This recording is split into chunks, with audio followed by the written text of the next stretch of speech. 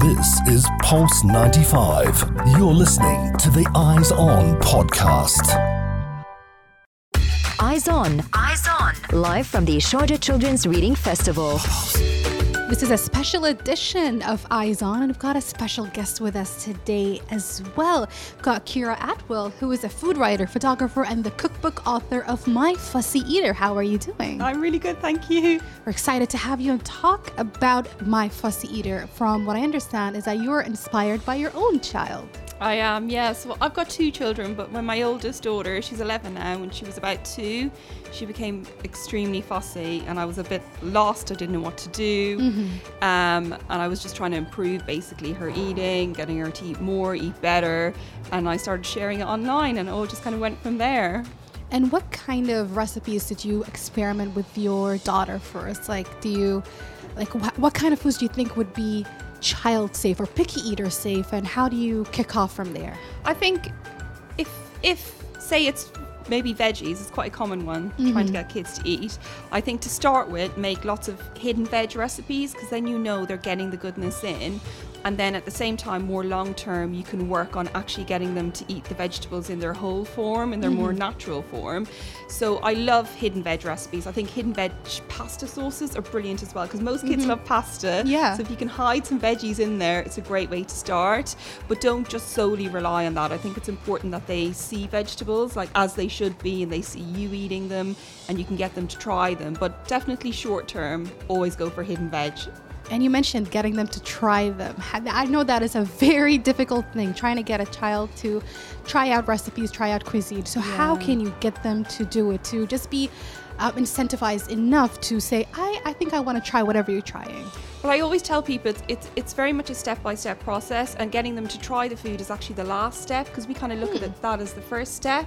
So getting them to interact with food, to be exposed to food to begin with. So even getting them shopping with you, picking up the veggies in the supermarket, washing them, cooking them, they're all steps that will eventually lead to them trying them. So don't dismiss that. Don't just think like the end goal is the first step.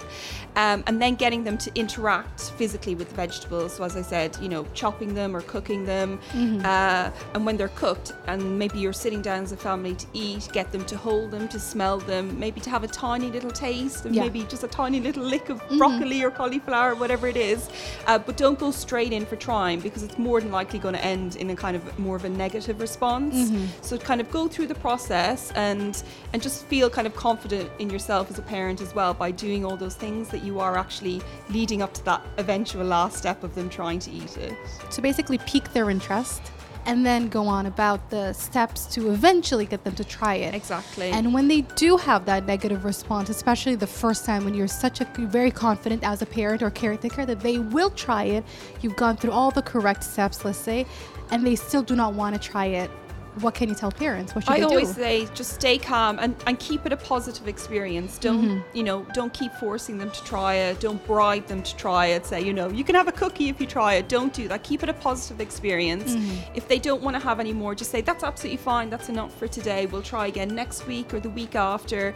I think it's important to keep reintroducing foods, because I think sometimes as parents, when we see a child doesn't like a food, we just take it off the menu completely for months on end. And children's tastes develop like very quickly. They change a lot. It's not like us as adults, we kind of tend to like the same foods for years and years.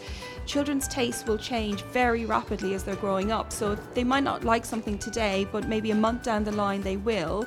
So it's important to keep getting them to go through those steps and to keep trying the food. Absolutely, that makes a lot of sense, and I like the fact that it's a very easy approach. It's a step-by-step thing, and you don't just dive deep into it.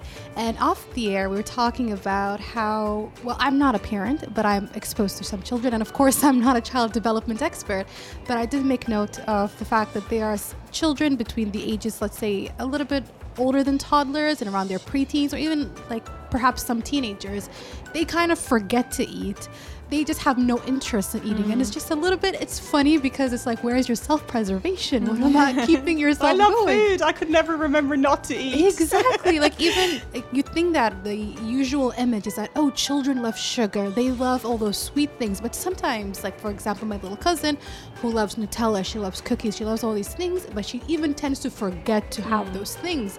So how do you navigate that?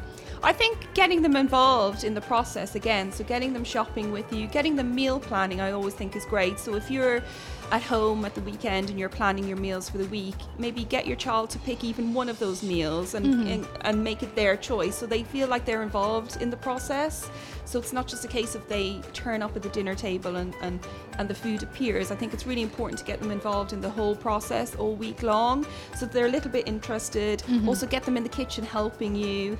I mean, it depends what age the child is. You know, they may not have the attention or focus to cook a whole meal, but you can get them chopping some vegetables, you can get them stirring, you know, you can get them serving up, and all those things will get them more interested in the food before they're actually hungry. Yeah. And what about my fussy eater? Obviously, you had to go through a whole process of elimination, trying to figure out what should you include in the book. How did that go on?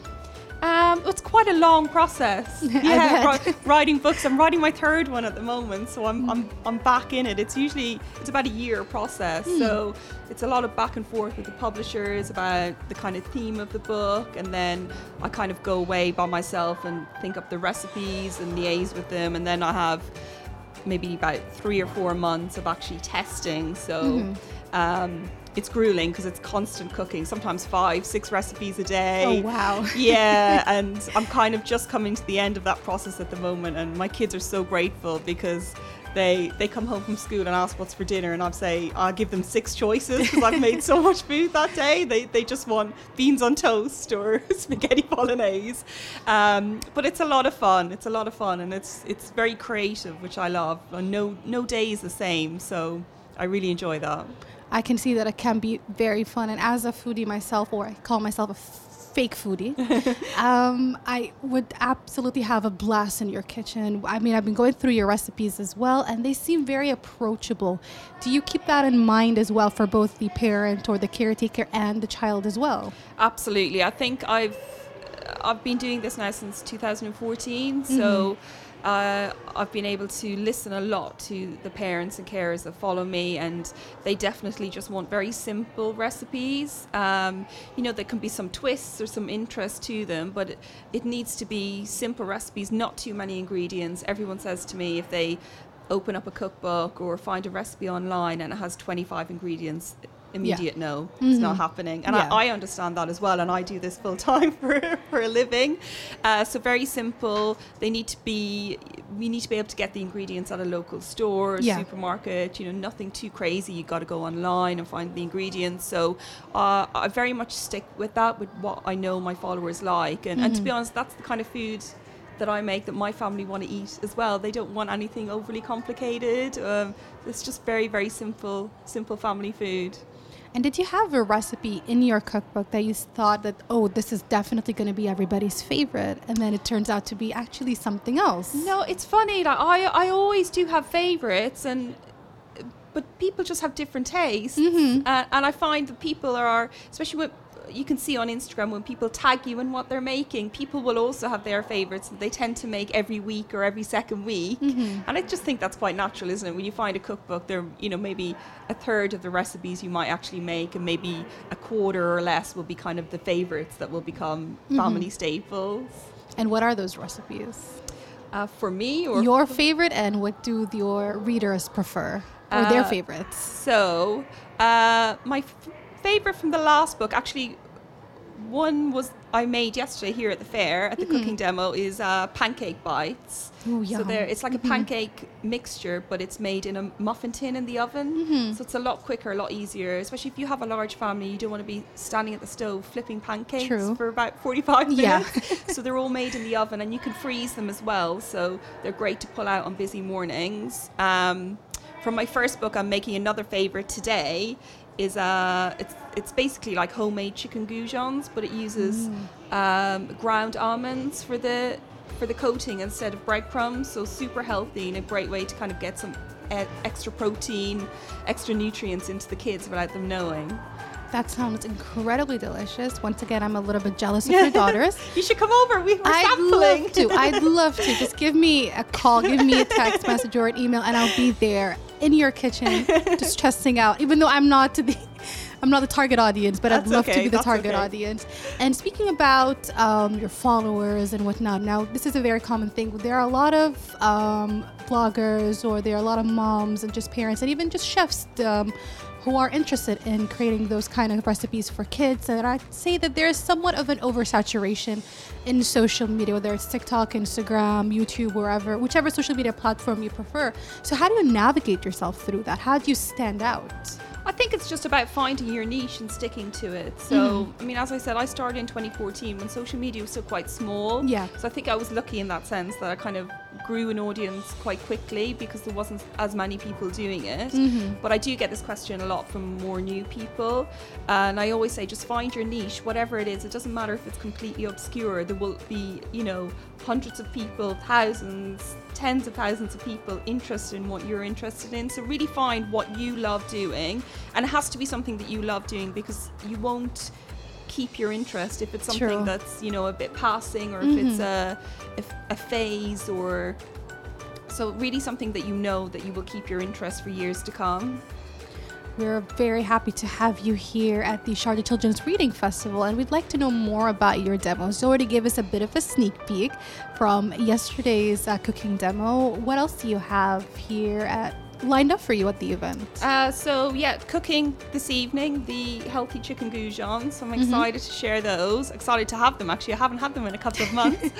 And tomorrow I'm back again tomorrow evening, and I think I am cooking a roasted red pepper pasta sauce. Yum. So this is actually one of my kids' really, really favorite recipes from the first book. So it's fresh tomatoes, fresh red peppers roasted in the oven with some garlic, olive oil, and then you blitz it so they don't know that all those vegetables are in there, and you add a little bit of cream cheese, and it just creates a really delicious, creamy, tomatoey pasta sauce. Really, really good, and so much better than anything you can buy at the store in a jar.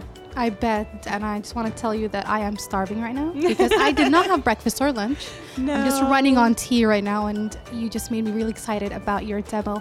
And before we wrap up, I've actually asked the same question to Chef Dario yesterday, and that is, speaking about favorites, what was your favorite growing up? Favorite recipe or favorite food? I don't know. I'm a bit funny. I don't really have favorite anything.